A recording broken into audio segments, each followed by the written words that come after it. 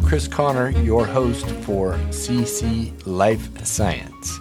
Today we're talking about what is nearly a franchise model for comprehensive genomic testing in oncology. I'm excited to jump into it, but before we do, a little reminder. Your deepest insights are your best branding. Nothing is more sticky in your customer's brain than being enlightened by you on a topic they care about. The challenge is often to present those insights in a way that's convenient for both the expert and the audience. That's my job. I interview executives and subject matter experts to reveal those insights and develop media based on those interviews for use on your social, web, and third-party channels. If that sounds interesting to you, there's a link to my calendar in the show notes to schedule a short chat. Now, let's learn about this interesting model from the Genomic Testing Cooperative. Jeffrey Owen is the VP of Marketing at the Genomic Testing Cooperative. Today we're going to talk about genomic testing, of course, their unique model for doing this, and how artificial intelligence is being applied in this case. Jeffrey, welcome to CC Life Science. Hey, thanks for having me, Chris. Appreciate the opportunity. So just for context, give us a little bit about your background before we get into the genomics part of things. Sure. So I worked at Genomic Testing Cooperative about 2.5 years now, and have worked in genomics and genetics and biotech as sort of an umbrella industry for about 15 years now. Really started out in entry level at a germline company and have worked my way into somatic testing, primarily been involved in the next-gen sequencing space, although I have done some stints at companies that do chemistry and immunoassay and more core lab work, and I've also sold medical devices and other lab equipment over my career. But GTC is my current location, and really is doing something disruptive, and I always like people that are pushing the envelope and doing innovative things. Nice. Yeah. Well, that's what we're all about here on this podcast, is checking out all those innovations, whether it's the technology or the business model. So tell us a little bit about what the Genomic Testing Cooperative is, what it does, and the model that you work under. Sure. So GTC was founded at the very end of 2018 by a guy named Dr. Maher Albatar, who is a hematopathologist and molecular pathologist by training. He really thought that comprehensive genomic profiling was this really unique technology, but that a lot more people needed to have access to it. At that time, there was a handful of labs really running comprehensive genomic profiling. A lot of people really have interest in bringing this technology in-house to complement their other lab services, like more routine lab work like chemistry or immunoassay or FISH or flow or IHC. So he started this company building on the comprehensive genomic profiling technology to help sort of democratize and bring this in-house to more people.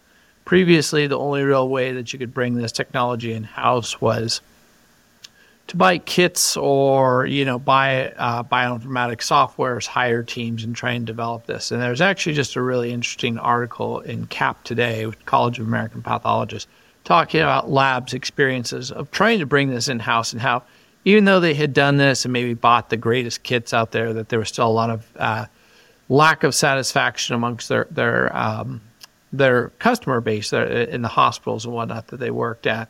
A lot of them described it as a moving target. So GTC, we really have two models that we work together, right? We obviously help with the internalization, but, internalizing it is a lot of work, right? Like it just has to be the right situation. It's kind of like getting married too. You don't typically get married on the first date. Some people do, but most don't. And then, so most people want to start out and with what they're comfortable with and what they know, which is more the traditional reference lab model. And they'll send us samples, and we'll send them back reports. We're also willing to white label those and help them build their brand. There's actually a great story of a reference lab in Texas called CorePath that works with us. It's in the process of internalization. But they really didn't have a tremendous amount of molecular business to start. But over the past couple of years, really built up their volume, and now are at the point that they have. It makes business sense to internalize it and run it there. And then, like I said, there's the internalization model. We help them run the testing in-house. We help them with their SOP development. We give them equipment lists and other things so they basically can mirror what's happening in our laboratory, in their laboratory. And what makes us a little bit different than, say, the kit manufacturers or the service providers, we have Medicare coverage decisions on our testing, and we'll help them with a reimbursement opportunity. We'll help them basically as a second site running our test with their local MAC or Medicare administrative contractor. So that's what makes us a little bit unique. The other thing is that we handle the innovation, and people that are members of the co-op also get to share in the IP that's been generated. So we've really called it more of a genomic franchise, and what we call our testing is a living assay because it's constantly evolving with the science. Nice. Okay, so a couple things to clarify, or I just want to dig into. So when you say comprehensive genetic testing, that could be interpreted, maybe it is whole genome sequencing, or it's a very large panel, or what's in there? Well, and I have a slide kind of on this that talks about the biggest problems in next-gen sequencing and oncology today is that there is a lot of different approaches. That's probably the biggest thing is none of these companies do it exactly the same. There's companies that are doing whole exome, whole transcriptome sequencing, and it's casting a very wide net. But what you get with that is a lot of things that are, a lot of information is not really relevant for oncology, right? Like, it doesn't really matter what the patient's eye color is or hair color or other things that just aren't involved in that, cardiology-related genes. And you also tend to have trouble with that with the testing being sensitive and specific enough because you're casting such a broad net, you can't really get into interrogate the genes that are of most of interest, and the dynamic measuring range is less because of that.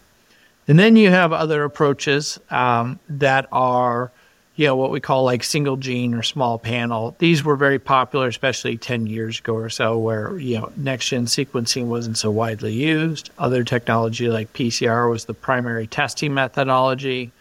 So people were running these maybe 5 gene panels, 10 gene panels, or maybe organ-specific, like a lung cancer panel. But we really see the industry as having evolved into these comprehensive genomic profiles where they're running a few hundred DNA genes, and in our case, almost a couple thousand RNA genes, where you're really capturing most of the information that's clinically relevant to treating cancer patients. And like I said, there's a lot of different opinions on the matter. We like to think that ours is the best approach given the technology today. There may come a point in the future where other approaches may be better, but for now, this is the best approach, in our opinion. So it sounds like correct me if I'm wrong, it's targeted towards oncology specifically, and maybe a very large panel of things that you're looking at, genes and transcripts, it sounds like, together. Correct. Yeah, we're looking at over 1,600 RNA genes currently. RNA is really the up-and-coming opportunity in oncology. I think DNA is a very well-trodden path, but a lot of people are still just looking at DNA. You're really seeing the need for other aspects of RNA to become involved: fusion detection, exon skipping, alternative splicing, and gene expression, which can only really be performed with RNA testing.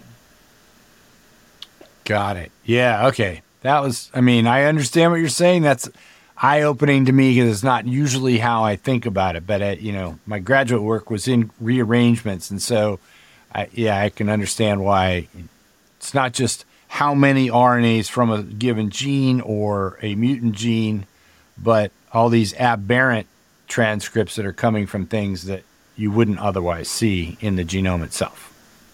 Exactly. Got it.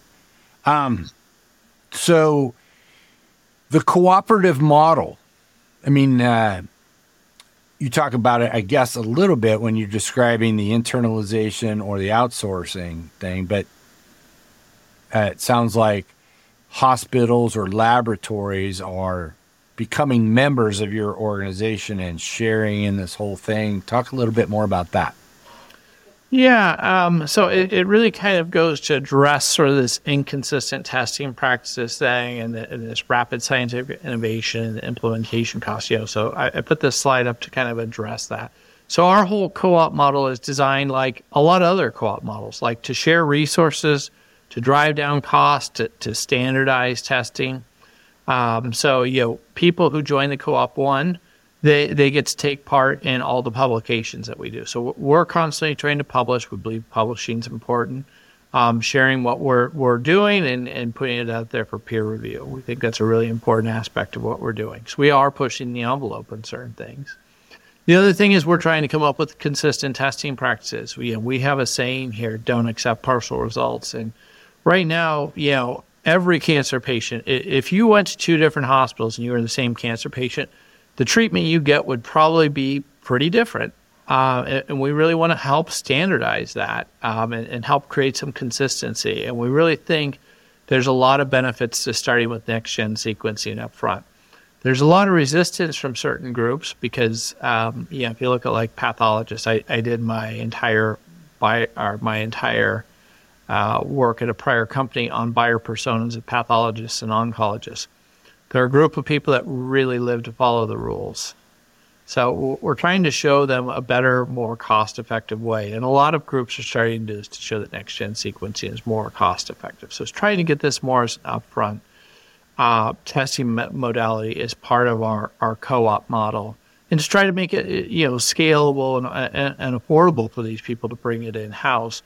They also don't need to hire a whole team of people, right? We're basically their bioinformatics pipeline. Our bioinformatics has been developed specifically for our testing, right? So you can't really go buy a bioinformatics pipeline off the shelf and try and marry it to an assay. You kind of need those things done in concert. So we've really taken that part out of it.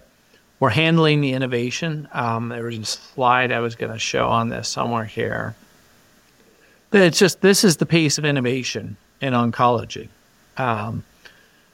This is how many new therapeutics are being approved, right? So if you look at this chart, something like 60-some therapeutics were approved in 2020, and you probably saw a little dip there because of COVID in 21 and 2022. And I don't have the graph yet for 2023 because we're only halfway through the year. But what you're seeing is this explosion of biomarker-driven therapeutics, the need to comprehensively test for this. I'm not sure this is entirely accurate, but the last time I looked, like if you're in lung cancer, there's 9 NCCN recommended biomarkers with therapeutics associated with them. And the reality is there's probably even more than that when you start to look at it a little bit differently. So we're trying to help people keep up with this pace of innovation, implement precision medicine better. There's a lot of challenges with implementing precision medicine. We believe if we develop a co-op model and we all work together, it will help us advance precision medicine in a better way, help advance next-gen sequencing, and really help it reach its full potential. And like I said, hopefully drive down the cost so that it makes it more cost-effective and insurance company and other people see the benefits of starting with this up front as opposed to right now where it's really more in late-stage settings that next-gen sequencing is applied. And for a lot of those patients, it's really too late to really get the full benefits of precision medicine. Nice. So I know enough about next-gen sequencing to be dangerous. I know pretty well how the sequencers work. I clearly do not have a full appreciation of the workflow. My understanding, my impression, is that it's fairly laborious, can be time-consuming, and maybe finicky. I don't know if that's still true or not, but that's the sense I get. So I like your model in the sense of first we're going to outsource it and just see if members of your community are getting the data they want and making decisions based on that. And then if they have the volume, then you're helping them ramp up to do it themselves. And it sounds like you are essentially, when you say you're managing the IP and the bioinformatics, you're keeping everybody in the system updated. You're essentially updating the software for everyone automatically is a simple way to put it. We handle bioinformatics pipeline, hiring up the team of molecular pathologists is expensive, and then you also have an R&D team. We're sort of taking a lot of that on. I guess maybe the other thing, the why work with GTC. I'm not sure if you're familiar with like what TCPC's split is, but like a lot of labs offer something called TCPC testing, which stands for technical component, professional component. And a lot of pathologists are scared of next-gen sequencing because they think it's going to take their job. And our company was founded by pathologists who understand that fear, but we also want to show them maybe a different way of thinking about it, right? Like, because the next-gen sequencing is coming, right? Like you're trying to stop technology that's going. It's kind of like maybe a lot of people with AI right now. They're afraid. But this is the new TCPC. The reason pathologists like the TCPC split is because it allows them to generate revenue for their hospital, which is oftentimes one of the things that is important for their employment, so to speak.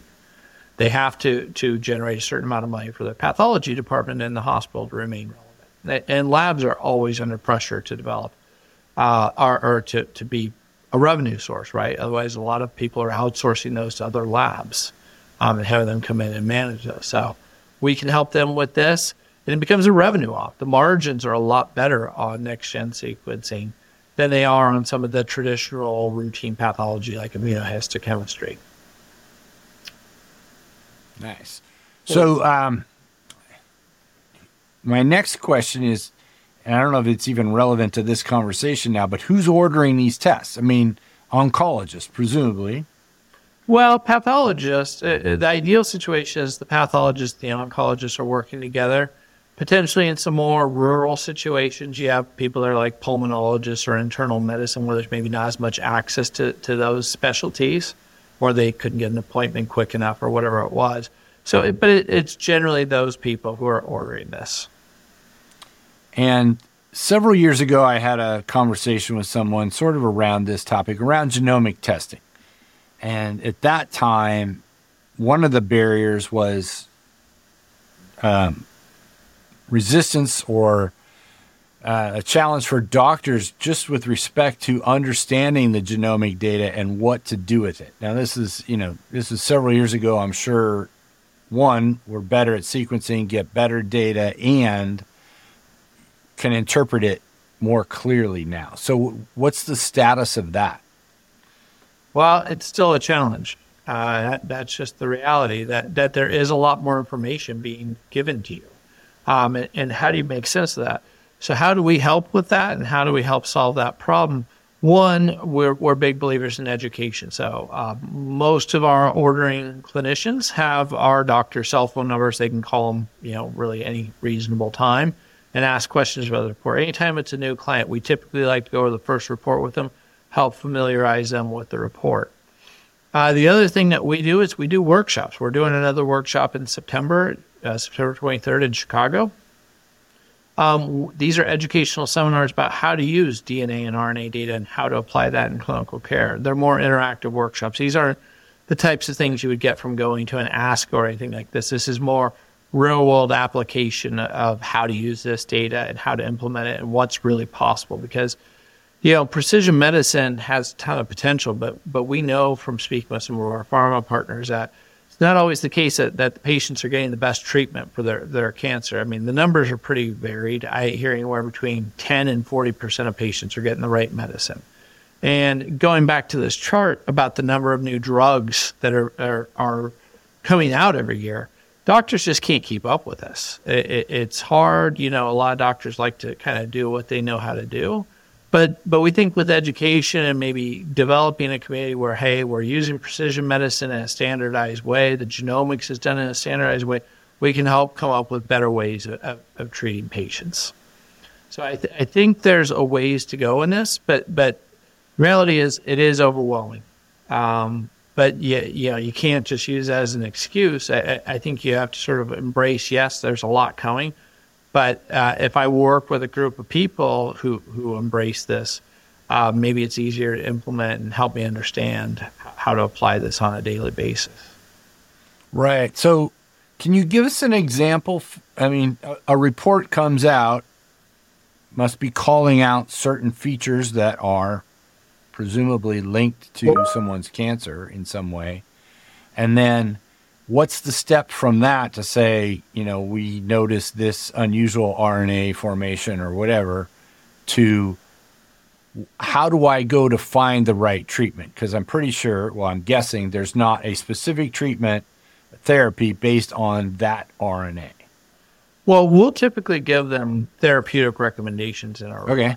So, like, based on the findings, these patients would likely have some response to these categories of drugs.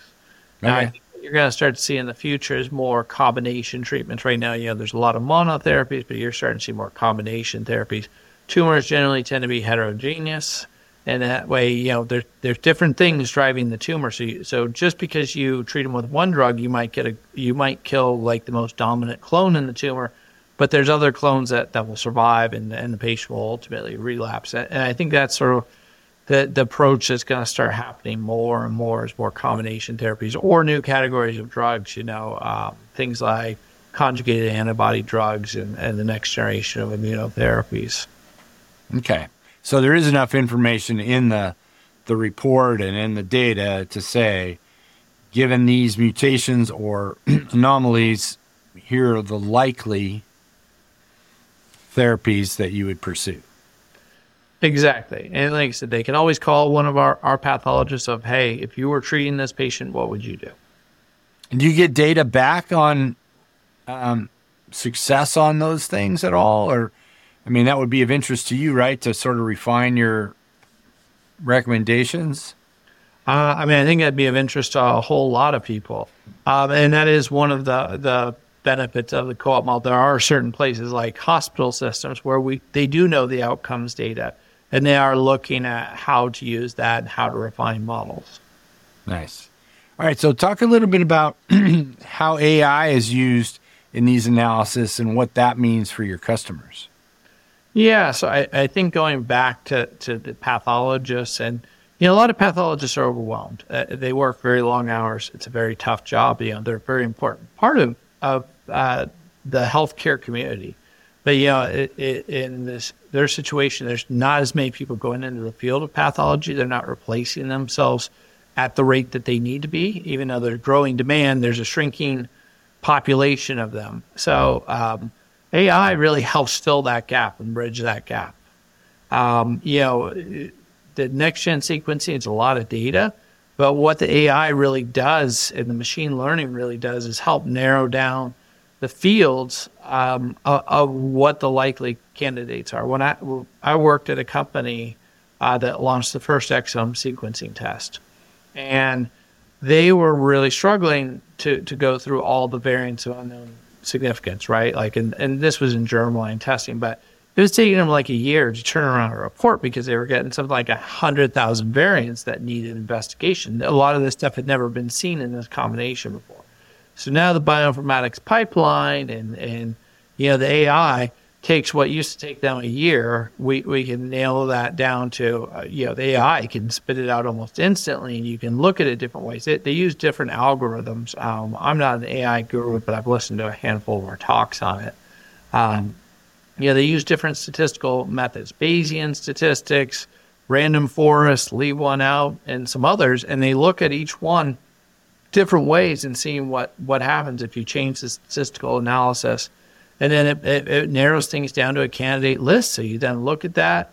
AI is never going to fully replace a human. People are still always going to need to be part of this. Someone needs to check it. We're a long ways off from an AI being able to do this entirely on their own. Because like I said, I think an AI is very good at looking at a specific set of data and sort of whittling it down to a more manageable set. But you still need someone who goes, yeah, but maybe this wasn't taken into consideration, or this other piece of information needs to be accounted for, and that's how they make the diagnosis off of AI. So really, we see AI as a tool to make the pathologists much more efficient in their work and allow them to pour through more cases on a daily basis than if they were not to use those sort of supplemental tools to help them in their work. Yeah, that's the most exciting use of AI broadly, in my opinion, is to take massive sets of data and whittle it down to something that a human can then digest. Things that would have taken, as you say, year or more for a human to discover, or even to discover patterns that no human would even notice. And then let someone give them a set of data on which to make a decision. Let's finish up just talking about a little bit more about RNA and its use in oncology. And I think when we spoke earlier, there was some, that's another different challenge for maybe the pathologists and doctors as well. Is that right? Yeah, I mean, RNA is really kind of we're a few years into it sort of being in prime time, right? Like DNA really had its rise about 10, 15 years ago, and all the potential of DNA, and now we're really just starting to tap into the potential of RNA in clinical care. You have a lot of drugs that target specifically fusions, exon skipping, and those things can only really reliably be detected using RNA. An example, I think, in the translocation space, and like I said, I'm not a doctor, but my boss is, and I've heard him pitch it a lot to people in trying to explain, so I'm going to do my best job to replicate what he says, which is, when you look at DNA, you only get one copy of a fusion, whereas when you look at RNA, you get thousands of copies of the fusion, and you can detect the fusion partner. So, you have a lot more confidence in making that call. You know where it's been fused to. So the RNA has a lot of potential with that. The other thing is the gene expression profiling. Like I said, that we think that has a lot of potential. Immune profiling is very important for cancer patients because typically they have something wrong with their immune system, which is why their body's not attacking and killing the cancer. And we think there's a lot of potential for immune profiling going forward. Typically that's been done by flow cytometry in the past. But we really see that NGS has a chance to do it even more comprehensively than flow cytometry. Nice. Jeffrey Owen, this has been enlightening for me. I'm sure it will be for many folks. This is all new stuff. Fascinated by the whole cooperative model. I think it's a brilliant idea, given the challenges around sequencing and data and keeping up with all those things, as well as just the interesting ways of recommending therapies for cancer treatment. So thanks so much for your time today. Thank you, Chris. I appreciate it. My pleasure. This is an interesting model.